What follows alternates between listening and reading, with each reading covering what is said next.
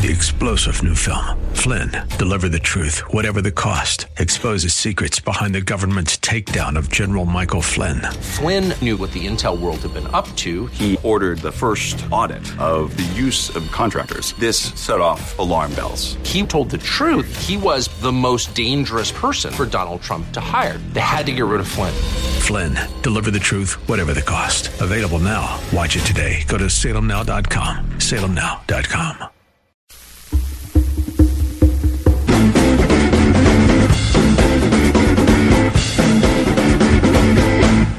Is all this necessary? Hey, it's April Fool's Day, and we're starting a new month of mitigation. And by the way, mitigation is the word of the year for 2020, and it's only April. But is all this mitigation worth it? In a few minutes, we're going to talk to a professor from Carnegie Mellon who may make you wonder if it's only delaying the inevitable. Meanwhile, here's a local pastor. He doesn't seem to be on board with mitigating. His name is Jonathan Shuttlesworth. He's an evangelist from Washington County and the founder of Revival Today TV. Shame on every European full gospel church. Bunch of sissies that shut down during this thing. Catholic Church not having holy water in the lobby. How holy is the water then? That should be a sign to you that your whole religion's a fraud. Any faith that doesn't work in real life is a fake faith. Totally fake. You're not Word of Faith. You don't have anything to do with Brother Hagin. If you're putting out pamphlets and telling everybody to, use Purell before they come into the sanctuary and don't greet anyone, you should just turn in your ministry credentials and burn your church down. Turn it into a casino or something. You're a loser. Just if nobody told you, let me tell you. You're a loser. Bunch of pansies. No got neutered somewhere along the line and don't even realize it. No mass gathering. Let me tell you, if the devil doesn't want there to be mass gatherings, it's time to hold mass gatherings. If I lived in Italy, I would call an open-air crusade to pray for the sick. If you have to go to jail, go to jail. Yeah, that's Mr. Shuttlesworth, Jonathan Shuttlesworth. He's an evangelist, and he's not buying any of this mitigation, but and that seems a little strong. But he also, by the way, is planning he said he's thinking about having an Easter kind of a Woodstock gathering for Christians, which should be interesting. We'll keep our eye on that. Meanwhile, when we come back, we're going to talk to a professor from Carnegie Mellon who's one more guy who has a serious problem with the models that governments are leaning on to make all those decisions on how much we need to be mitigated. And in our second half hour, we're not going to talk about the coronavirus, but we will talk to a guy who represents an organization that is hoping to get the Supreme Court to overturn a really stupid City of Pittsburgh law. Stick around.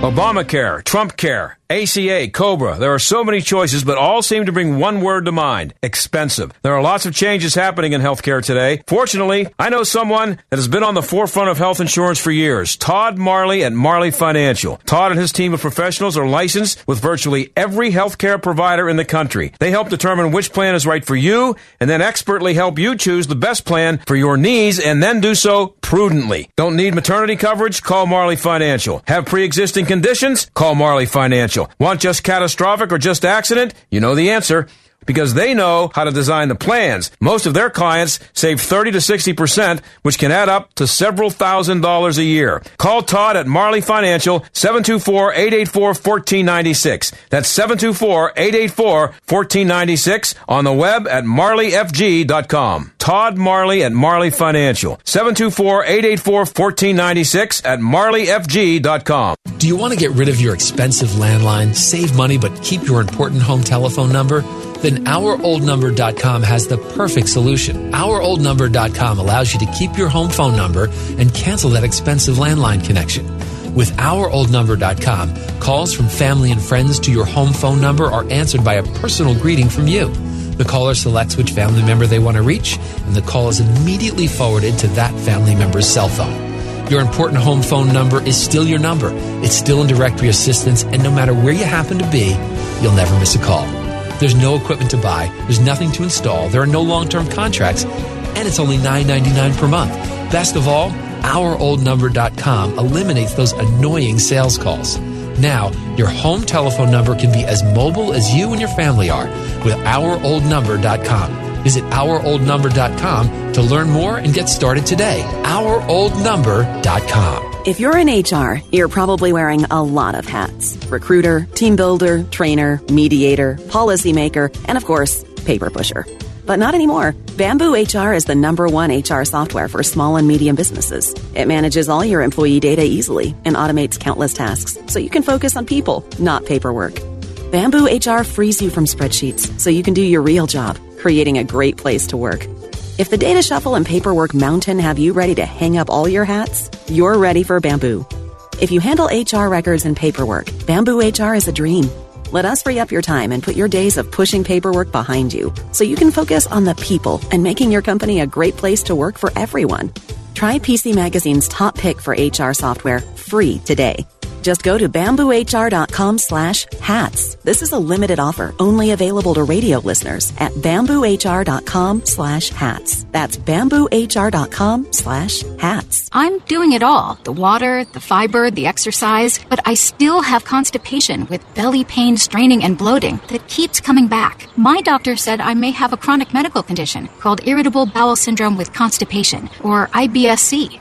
Linzess, linaclotide, is a prescription medication that treats adults with IBS with constipation. Linzess helps relieve belly pain and lets you have more frequent and complete bowel movements. Individual results may vary. Do not give to children less than 6, and it should not be given to children 6 to less than 18. It may harm them. Do not take Linzess if you have a bowel blockage. Get immediate help if you develop unusual or severe stomach pain, especially with bloody or black stools. The most common side effect is diarrhea, sometimes severe. If it's severe, stop taking Linzess and call your doctor right away. Other side effects include gas, stomach area pain, and swelling. Talk to your doctor and learn more at linzess.com. That's LINZESS.com or call 1-800-LINZESS. Sponsored by Allergan Pharmaceuticals and Ironwood Pharmaceuticals. This is the John Steigerwald Show on AM 1250. The Answer. Well, we only have 30 more days to be stuck in our homes, maybe, but it's good to know that it's all worthwhile, isn't it? Or is it? 2 local professors, one from Pitt and one from Carnegie Mellon, published a paper on Medium, and the headline is A Call to Honesty in Pandemic Modeling. Wes Pegden is an associate mathematics professor at Carnegie Mellon. He's one of the co-authors, and he joins us now. Wes, thanks for being here. Oh, for sure. Thanks for having me. So, should I take from the headline that you don't think the modeling has been honest? What I think you should take from the headline is that, at the very least, some people are misinterpreting what the models tell you. So I think, as you said at the opening there, I think some people have this idea that, if we all hunker down for 2 months, we'll see infections drop, and that's true. We'll see infections drop way down, hopefully. But what's not true is that then somehow everything can return to normal and everything will be okay. Because the problem is that, as soon as you open things back up, unless a significant fraction of people have been infected, or unless something else has changed, the epidemic will come roaring back. And that is, I think, a message that's being lost, somewhere between, how the models are being presented, how the press is reporting on the models, how the models are being interpreted by people making decisions. And that's our point, that there's nothing about this problem that we have that guarantees that in a month or 2 we'll be all good. Yeah, that's not going to make people feel very good. You cite a study at the University of Washington in your piece, and one from a group of researchers featured in the New York Times that speculate on the numbers we'll see after all this mitigation. And you don't like those numbers because why? I mean, you kind of explained it there. Yeah, the example from the New York Times is pretty egregious, right? So they had this little app you could play with where you could try out different mitigations and see the effect on how many people would get infected. But they only simulated things in the app out to October. And what would happen in their scenario where they said that, they were cutting infections dramatically, is that really the epidemic would just get pushed to October, which you couldn't see in their window. Now, I should say that, what we're saying here is not that, delaying things doesn't help, right? Like, right now in Pittsburgh, UPMC is ramping up hospital capacity. They're converting beds to ICU beds. People are talking about using the convention center to handle overflow. There's things that you can do with the delay to make it different. But the thing to understand is that just cutting down the infections themselves, just delaying the infections, is not what's saving lives there. It's what you do with the time that matters. Yeah, so, there are a lot of, I think most people out there, I know I'm hoping, I wasn't necessarily counting on it, but I was hoping that at least, if not at the end of April, sometime relatively soon after that we would get back to quote-unquote normal. And I think most people would be thrilled to hear that that's the case, but I don't think too many people are aware of what you're saying in your piece, which is that, you'll go back to normal, exactly. But it's going to get worse. Yeah, so, right. I think, there's no reason to suspect that things can go completely back to normal in April. And I think that, right, and this is something I think is being lost in the discussion, which is part of the reason we wrote our piece. So we don't, in particular, I think it's bad if somehow, the public is given this idea that things can all go back to normal, and then 2 months later it's like, oh, sorry, well, we were wrong about that. Because, fighting, COVID-19 is a big problem. It's going to kill a lot of people. And it's going to involve a lot of society working together and having trust. And so we can't be giving the wrong idea and then, telling people that, well, actually that was wrong. So, yeah, I think it's still very unclear what will happen moving forward. And I think leaders should be honest with people about that. I also, am yearning to be able to go out of the house more. Being stuck at home is I think not something a lot of people like. And we might see things start to open up gradually, carefully, in certain ways as things go forward. But people, I think it's correct to say that nobody really knows what that will look like. And I think certainly the idea that things will completely open up in the next couple of months is very unlikely. So, for example, Carnegie Mellon, where I work, has already canceled all in-person classes over the summer. There'll be no students attending classes on campus over the summer. That's all going to be done remotely, like the classes going on in the current semester. And to be honest, I don't know what will happen in the fall. What will happen in the fall is I think, still unclear at a lot of these universities and schools. So it's going to be a long game, and I think it's nobody really knows exactly what that will look like. That's not to say nobody's working on it, right? I think people are thinking hard about it. Like I said, the hospital systems are doing a lot to try to prepare. People are going all out, but I think that the long game is still very unclear. How this ends is not something that we fully understand. And there are a lot of empty stadiums and arenas out there right now that the leagues have pretty much shut. Well, they've shut it down, but they haven't necessarily canceled their seasons yet. Going back to normal would be having 65,000 people at Heinz Field in September, or 18 to 18,000 people at the arena for a Penguins game at PPG. Based on what you're saying here, that doesn't sound like that would be a really good idea to have that happen anytime soon. Yeah, somehow, okay, on this particular question, my guess is as good as anybody else's, but I would kind of imagine that that's maybe the last kind of thing to open up, right? These sort of really huge gatherings of people. I'm hoping that, right, I would imagine that the first thing that you would see open up are sort of, smaller businesses, things that right now are completely closed, right? You can't go to a toy store now or the library. Right, and so I think things like that might maybe cautiously open up earlier than things like these very large gatherings. You're right. Yeah, I don't know when we'll see the next football game with a full stadium. That's a good question. And so you also, and we're talking to Wes Pegden. He's an associate mathematics professor at Carnegie. You can find his piece that he co-authored at Medium. What's the website that they could go to see that, Wes? Yeah, so if you, I guess there's one way to find it. If you go to Twitter, you can find me on Twitter, Wes Pegden, so WESPEGDEN, and you'll find a link there. Or you can just search for the piece. It's called A Call to Honesty and Pandemic Modeling, and Google will turn Google that, you'll find it. Yeah, okay.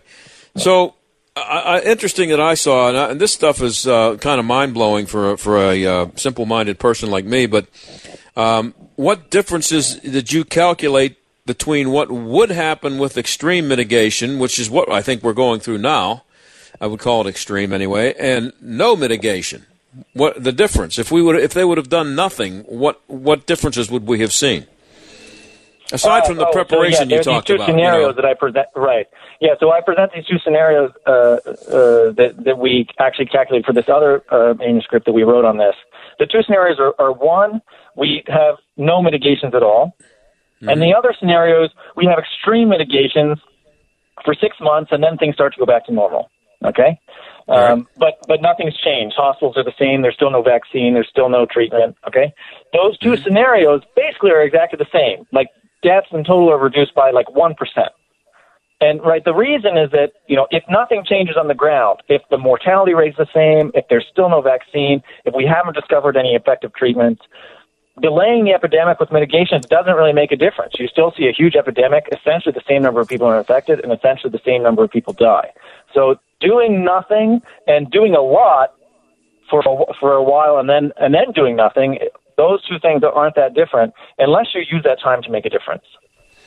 And do you get the feeling, I know this is not your area of expertise necessarily, but you, just like everybody else, you see what's going on. Do you think that this is, based on what you've looked into here and the numbers you came up with, is what they're doing now a good idea? Well, so I think that, the idea of, like I said before, this is a huge problem society is facing. And the fact that, we don't know how this will end and how to get out of this does not mean that we, don't need to start somewhere. I think that, what's happening right now to some extent is people don't really know how we'll get out of this. And in the meantime, we are shut down just to formulate a strategy. And that time is also being used, right? I mean, so for example, in New York, they sailed a military hospital boat up to New York with an enormous number of extra beds. Right, they're doing things with this time. I think, the question of whether society could really wait for a vaccine, a vaccine is 1 to 2 years off, assuming that it can be, you can have an effective vaccine at least. The idea that society could be shut down for that amount of time, I think I'm a little bit skeptical of that. So I think that realistically, at some point there will have to be some strategy that doesn't just involve waiting. But I think that the fact that they have shut things down while they formulate a strategy and do basic things like increase capacity, increase the number of ventilators, try to increase testing. I think that I think is very defensible. But I think at the same time, there has to be a pivot to thinking about what comes next. And that's part of our point here, right? Like, just being cautious and playing it safe is not actually a substitute for thinking. Because if we just play it safe and shut everything down for as long as we can, and then what happens is eventually society starts opening up, not because it makes sense to it, but just because people stop listening, for example, then you'll have an epidemic that you have no control over, and you'll have lost the chance to really control how mortality actually plays out. So how does this compare? Again, I apologize if this is not something that you've looked into, but how does what they're doing now compare to what's been done in the past? Obviously it's more extreme, but I'm talking about the attitude toward the epidemic itself and the expectations of what will happen. Does this happen with any epidemic? How far you go back. Yeah, you can go back to, for example, the Spanish flu. And in the Spanish flu, there's all sorts of stuff you can read about this. People took it pretty seriously, at least in some cities. And there's National Geographic had a nice article about this recently where they showed all the different cities and how many deaths they saw. And there's a huge difference between the cities that took it seriously and the cities that did nothing. Like, so Philadelphia famously held a parade in the early stages of the epidemic, and they had 3 times as many deaths as some other places. But one thing that's true, though, is that no place at that time shut down society so much that they really avoided a significant fraction of people getting sick. That is, the Spanish flu ended because of herd immunity. Enough people got sick that the bug couldn't spread anymore. And now we're kind of doing something a little different. We're shutting things down so much that actually, the goal is to contain the epidemic from spreading so that actually a small fraction of the population gets it. And what that means is that when it's over, once you've done that, actually, you're not in a steady state. You can't open up and be done. The Spanish flu, the whole thing was over in some sense relatively quickly. The places that took it more seriously did have fewer deaths, but everybody reached herd immunity. It's amazing to think about what you're saying here. I mean, so you're right that 2 months of containment is no better than 2 weeks either. So if they would have done this for 2 weeks, it would whether it was effective or not would be based only on how much preparation they were able to make in those 2 weeks for what's to come inevitably, which is a pandemic that you're going to have to deal with. Yeah. Well, exactly. So as long as you see that the time is being used, and I think in some places it's really true that the time is being used, then there can be value. But there will be some point at which you can no longer use the time, right? Like after, I don't know how long it will be, but there will be some point where actually we're just shut down and the time is not being, and the trade-off in how you're using the time versus versus the effect of being shut down will be different. And then, we're going to have some hard decisions to make. But yeah, well, it's going to be interesting to see how this plays out, obviously. Now, what you're saying, I haven't seen this in too many places. I've seen, so much about this, I forget what I've seen. But I know that there's been reports and analysis about how this flu is going to, this virus is going to expand, and how it almost, you have to either have a vaccine or herd immunity, which means everybody gets it and then gets immune to it. I just don't see that going over too well with the public. And so, do you think it would be a good idea for the president or anybody else in government to let people know that this is a possibility, that it's going to be worse after the 2 months? Yeah, I think, right, so I'm not going to advise any politicians. It's not, right. But yeah, I do think that honesty is important. One point that we make in this piece is that, public health depends on the public trusting the people making public health recommendations. And so I think being honest is critical. I think, part of what's happening is that, we're in the early stages of this where there's so much uncertainty that people are, just still frantically trying to figure out basic things like where to ship the ventilators and what to do today and tomorrow. But I do think it's true that, people should be honest about the fact that there's no reason to think that things will go back to normal in April. And I think you're seeing more of that. You hear more comments about this, but I think it should be made more clear.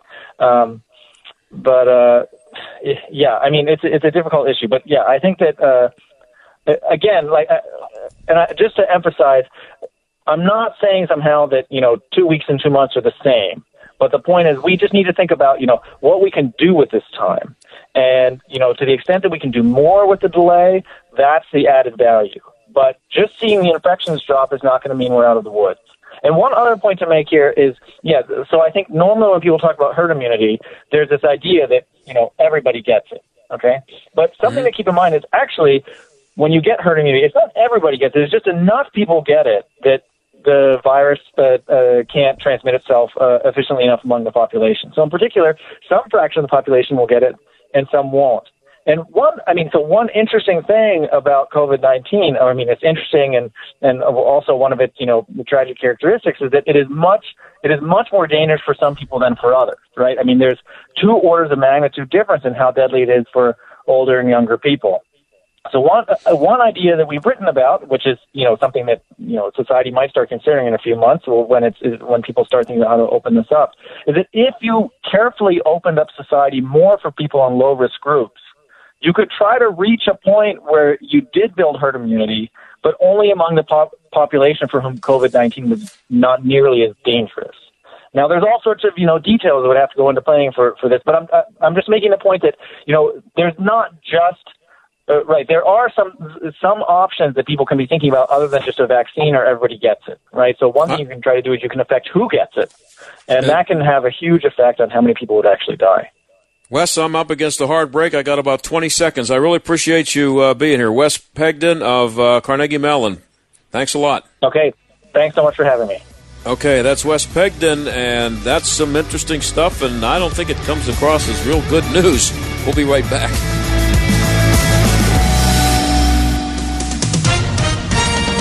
With SRN News, I'm John Scott. President Trump is resisting calls to issue a national stay-at-home order to stem the spread of the coronavirus. Surgeon General Jerome Adams says the nation's federalist system leaves much of the authority on how to properly respond to catastrophes to individual state governors and local officials. One by one, states are increasingly pushing shutdown orders of their own. Vice President Mike Pence says Americans will have enough food and supplies to get through the pandemic. During a visit to a Virginia distribution center for Walmart, the vice president said America's food supply is very strong. Mobile carrier T-Mobile has completed the takeover of rival Sprint, creating a new wireless giant that rivals AT&T and Verizon in size. Stocks finishing lower. The Dow fell 973 points today. The Nasdaq was off 339. This is SRN News. I'm doing all the right things, drinking plenty of water, eating right, exercising, but month after month, my constipation with belly pain, straining, and bloating keep coming back.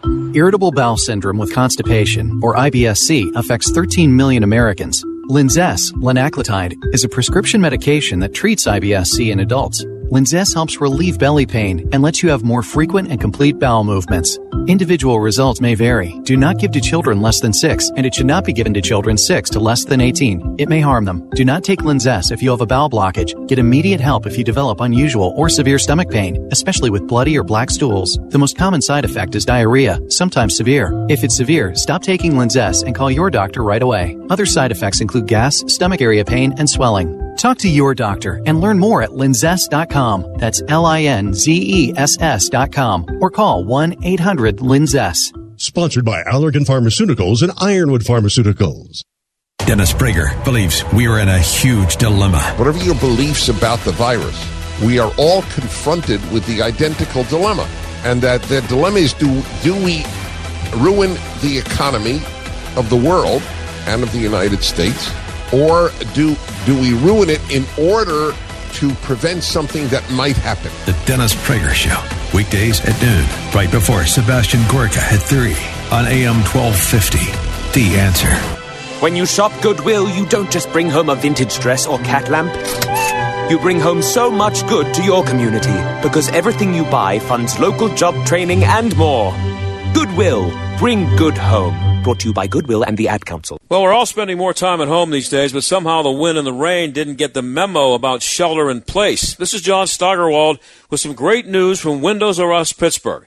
They've been granted a waiver by the governor to handle any emergency repairs outside your home. If you've had damage to your roof, gutters, siding, or windows, Windows R Us Pittsburgh can still answer the call. And everything will be handled in strict compliance with the government's social distancing guidelines to keep your family and their employees safe. You may be eligible for free repair or replacement with the area's premier exterior replacement company with over 50 years of home remodeling experience. Visit WindowsRUsPittsburgh.com for a free inspection from one of their highly trained appraisers. For a no-pressure approach with no hidden fees and one of the fastest turnaround times in the industry, a company who will never skip town when it comes to honoring their warranty. WindowsRUsPittsburgh.com. That's WindowsRUsPittsburgh.com. We're all looking for TV shows to fill all the time we have on our hands these days, and here's a show that you can watch with your family. It's No Safe Spaces, starring Dennis Prager and Adam Carolla, the #1 political documentary of 2019. It's all about how our foundational American values have come under attack, especially on college campuses. Hollywood doesn't want you to see this movie. You won't find it on Netflix, but it's now available for a limited time at NoSafeSpaces.com. It's No Safe Spaces at NoSafeSpaces.com. Enter Save 25, get 25% off. AM 1250 and FM 92.5. The Answer. WPGP Pittsburgh, a division of Salem Media Group. Listen on the Answer mobile app, smart speakers, TuneIn, iHeart, or radio.com. Stuck in traffic? We've got the answer. An accident in Pleasant Hills on 51 near East Brewston Road. Jefferson Hills crash closes Payne Hill Road between Montfayette Expressway and Clairton Road. Penn Hills landslide shuts down Cole Hollow Road between Frankstown Road and Lime Hollow Road. Pittsburgh City Parks open. Playgrounds are closed, though. Social distancing encouraged. PA Turnpike is cashless only. No cash. You have to use Easy Pass or pay by plate. That's a look at traffic. I'm Jenny Robinson. AM 1250, The Answer. Weather. Clear skies tonight, chilly, low 34. Sunshine tomorrow with a chilly breeze, high 53. Starlit tomorrow night, chilly, low 32. Sunshine on Friday with a nice afternoon, high 58. Partly sunny and pleasantly mild for Saturday, high 62. Sunday, cloudy to partly sunny, mild again, high 64. With your AccuWeather forecast, I'm Brian May. You're listening to the John Steigerwald Show on AM 1250. The Answer.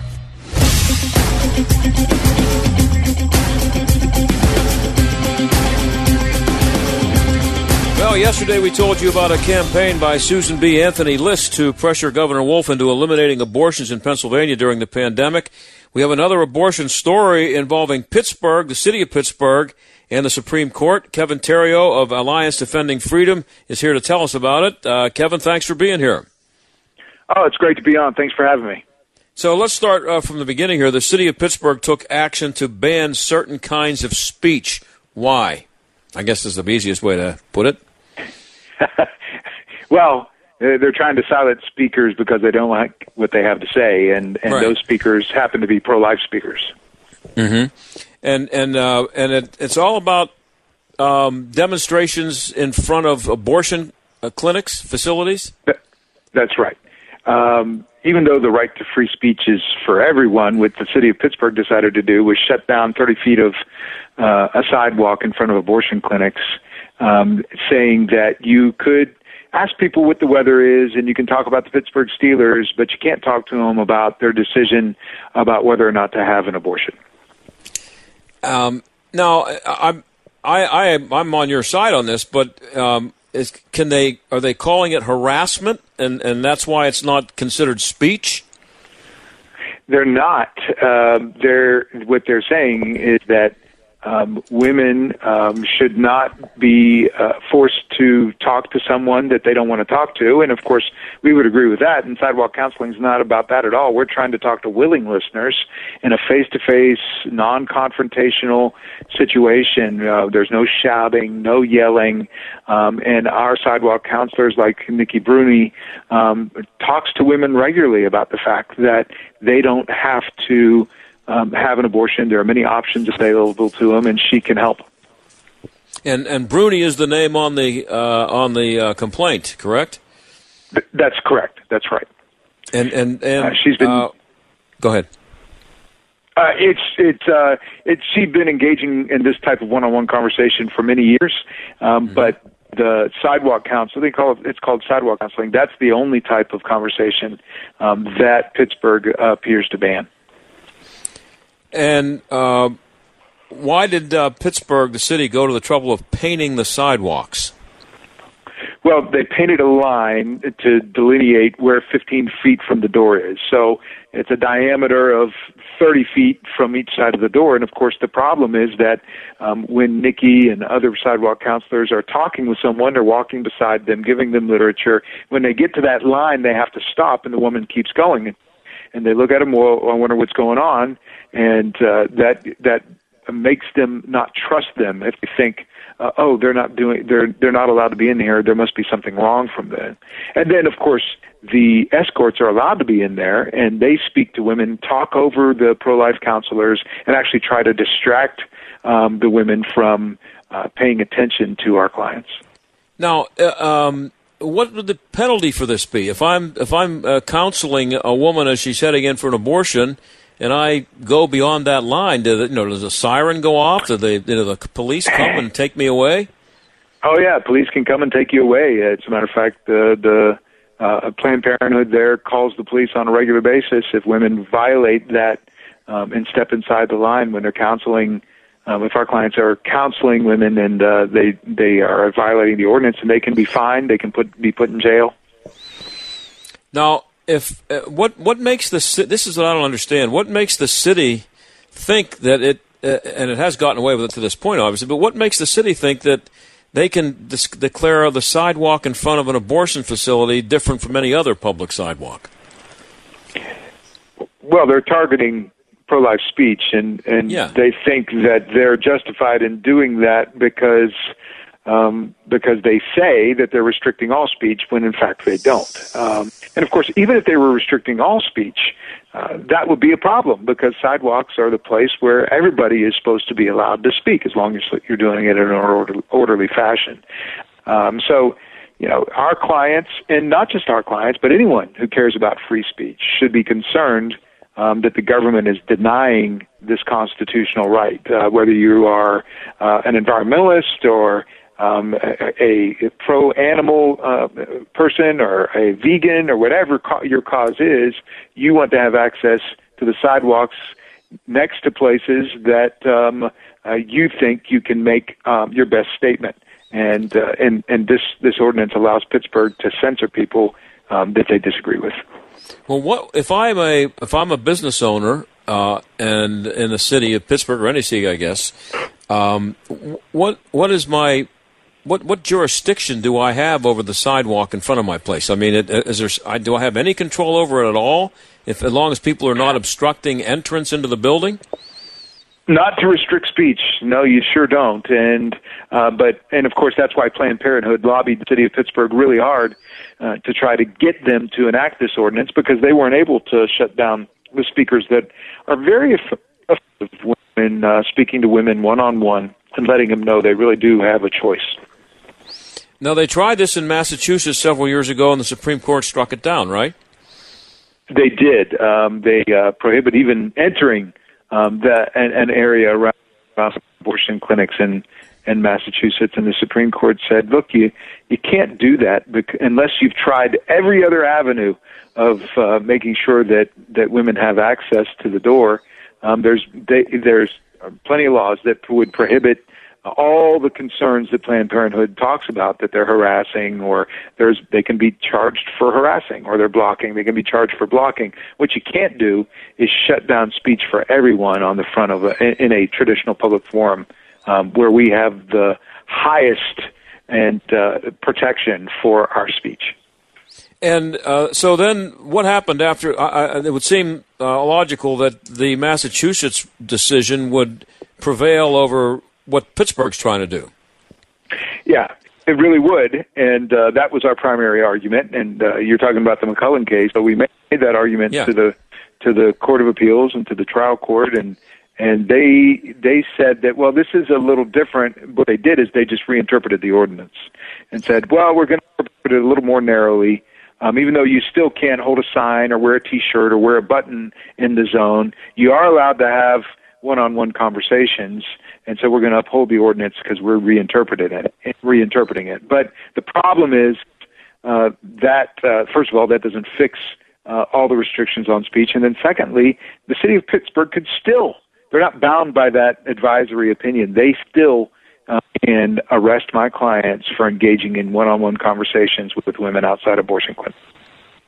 And the Third Circuit Court of Appeals, they did rule in the sidewalk counselor's favor, and then they reinterpret it. What would cause them to reinterpret what they had initially ruled? Well, no. It's interesting. So there have been several iterations of this case. When the court threw the case out, the Third Circuit ruled in our favor, reinstituted the case. Then the trial court ruled against us. We had to go back up to the Third Circuit, and the Third Circuit said, well, if, as the city says, it really does prohibit sidewalk counseling, that would be a problem. But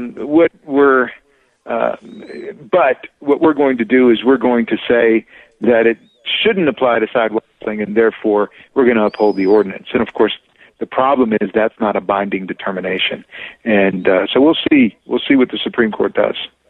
So, what if I wanted to stand near a Krispy Kreme and pray for people to understand the problems that come with obesity? I know Krispy Kreme wouldn't like it, but if I were on a public sidewalk, is there anything they could do about it if I was handing out pamphlets showing pictures of fat people eating donuts? No, they couldn't. Not unless they got the city to pass an ordinance that says we're going to prohibit all literature distribution out in front of Krispy Kremes or donut shops. And what Pittsburgh did is it said we're going to allow the restriction of speech in front of all healthcare facilities, but it only applies if we draw a line. And they only drew lines in front of abortion clinics. Isn't that telling? So they made it sound like they were doing this in front of any health care facility. So if you were going in for some kind of elective surgery, that it would apply to someone going in for LASIK surgery. It's the same thing. They're all the same, except that they only painted lines around the abortion clinics. Yes, that's right. That's exactly right.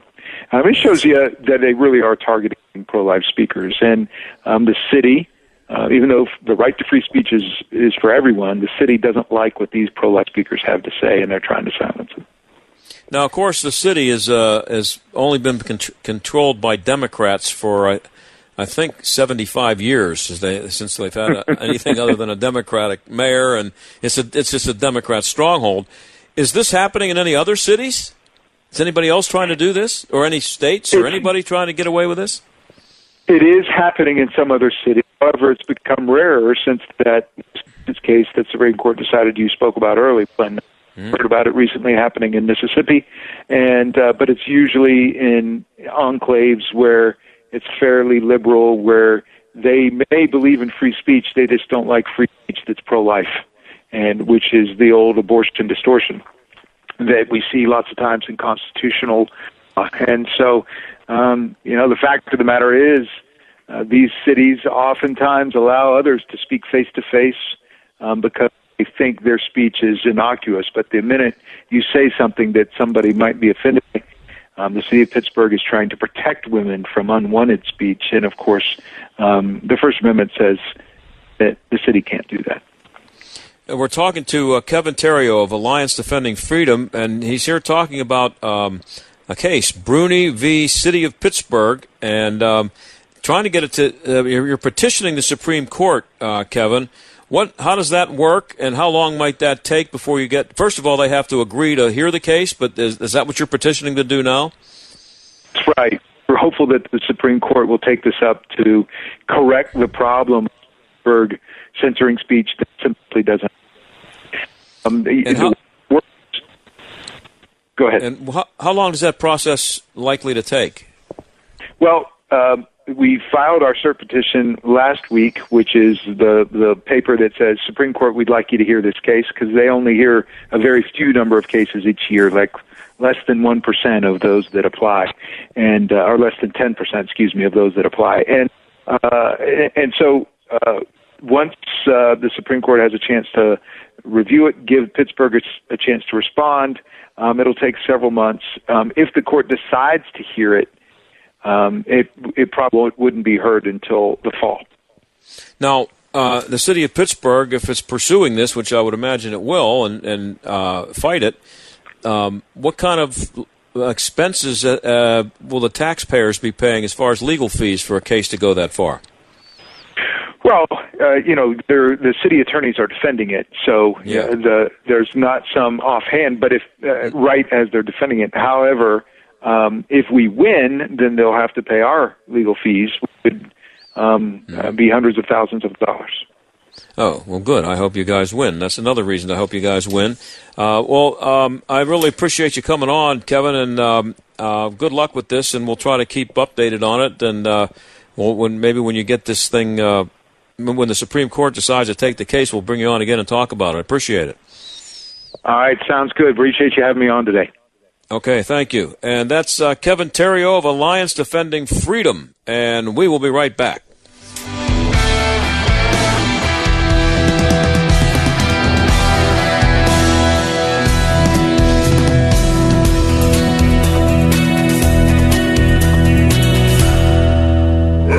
If you're thinking of replacing your carpets due to pet stains and odors, you must try Genesis 950. Thanks to Genesis 950, I can have guests in my home without the shame of pet stains and odors. Genesis 950 with water breaks down the bonds of stains and odors so they're gone for good. Its antibacterial component removes pet odors from carpet and padding.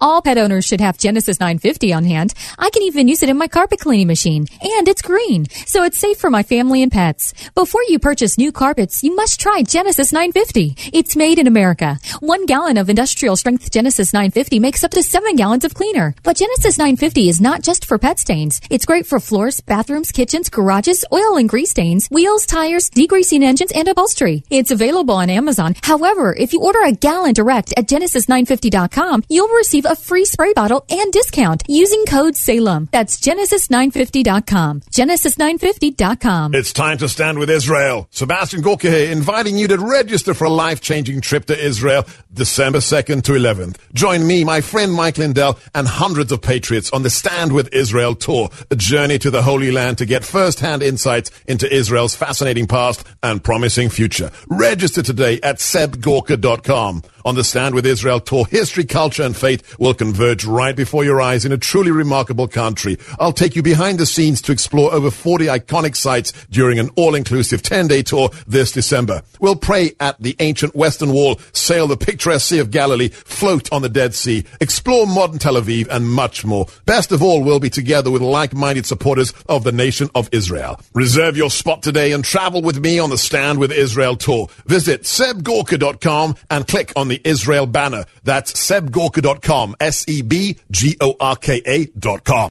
At Harry's, we work day and night to make shaving enjoyable. We think we've got it down to a science, actually. It starts with the most important stuff, our 5-blade cartridges. They're strong, sharp, and made in our world-class German factory.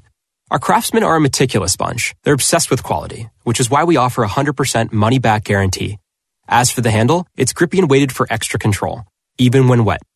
Lastly, we have this whole no ripping people off policy, which means we keep our prices fair every day. Take our blades. They cost as little as $2 each, because we think more money in your pocket is as enjoyable as it gets. When you're ready to start shaving the enjoyable way, get your Harry's starter set. It includes a 5-blade razor, weighted handle, shave gel, and travel cover, all for just $3. Free shipping included. Just go to harrys.com and enter 3388 at checkout. That's harrys.com, code 3388 at checkout. Harry's, engineered for enjoyment. Pain or no pain, your wisdom teeth should be checked every year. If wisdom teeth come in properly and meet the right conditions, they are generally safe to keep. But left unchecked, they can put you at risk for gum disease, tooth decay, and damage to adjacent teeth. Some wisdom teeth grow in at such an angle that they never break through the gum, which can lead to tooth decay, gum disease, cysts, and tumors. These impacted teeth can only be seen on x-rays, so the damage they may cause can go undetected if they are not checked by a dental professional. Some people just don't have enough room for another tooth in their mouth, so their wisdom teeth can affect adjacent teeth when they come in. This can make it difficult to chew, difficult to keep them all clean, and misalign your teeth. Not all wisdom teeth need to be removed, but they all do need to be monitored by an oral and maxillofacial surgeon. Find a surgeon near you for a complete examination. If your wisdom teeth do need to be removed, the procedure can be done in an office setting with minimal post-operative pain and swelling. Remember, pain or no pain, your wisdom teeth should be checked every year. Find your local oral and maxillofacial surgeon at myoms.org. This is the John Steigerwald Show on AM 1250 and FM 92.5. The Answer. I wanted to, in case you missed the first half of the show, I wanted to tell you to check it out because I thought it was really good, not because of me, but because of the guest.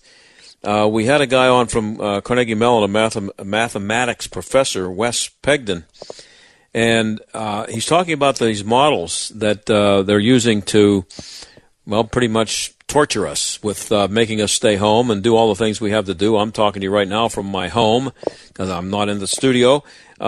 And he had some really interesting things to say based on the numbers. And basically what he's saying is that 2 months of this mitigation, as they're calling it, is no better than 2 weeks, because when the 2 months are up or the 2 weeks are up, and whatever time period it is, when people get back to doing normal things, the pandemic is just going to come back.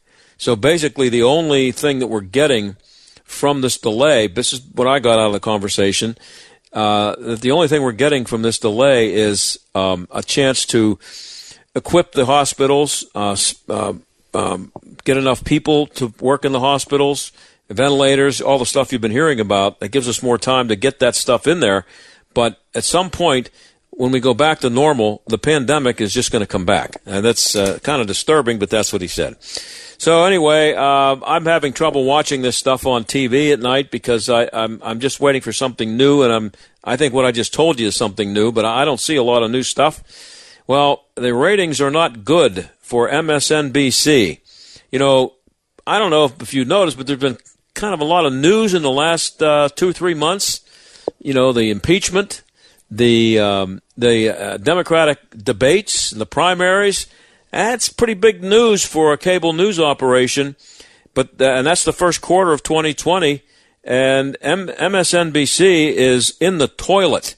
Fox News grew 38% among total viewers for that first quarter, and MSNBC, or rather CNN, grew 26, and MSNBC finished the quarter with the same viewership as this quarter last year when there wasn't this kind of news, and it was even worse when you're talking about the demographics. The key demographic, which I disagree with, is 25 to 54, but that's what they call the key demographic. Maybe because I'm older than that, I think that's a dumb demographic. But anyway, that's the one that the advertisers look at, and that's the one that the news operations shoot for. They want to win that 25 to 54. Fox News, 42% gain over last year between in this first quarter for viewers 25 to 54.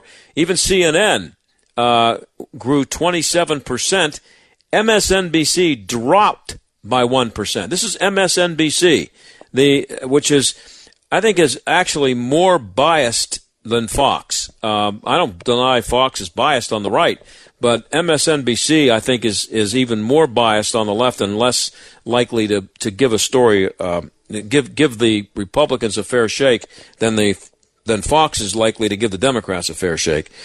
MSNBC was still number 2 overall in basic cable network, but they just showed no growth in this first quarter. That's not good news for them. Good news for me, because I'd like to see them go all the way down the toilet and just disappear. But a guy from DePaul University, a guy named McCall, Professor McCall, who studies this stuff, he said this suggests that MSNBC can maintain their loyal core audience, but the appeal of NBC is limited beyond the channel's true believers, and this should concern the MSNBC hierarchy. Doesn't concern me. Makes me happy. That's it for today. Hope you enjoyed it. I'm here at home.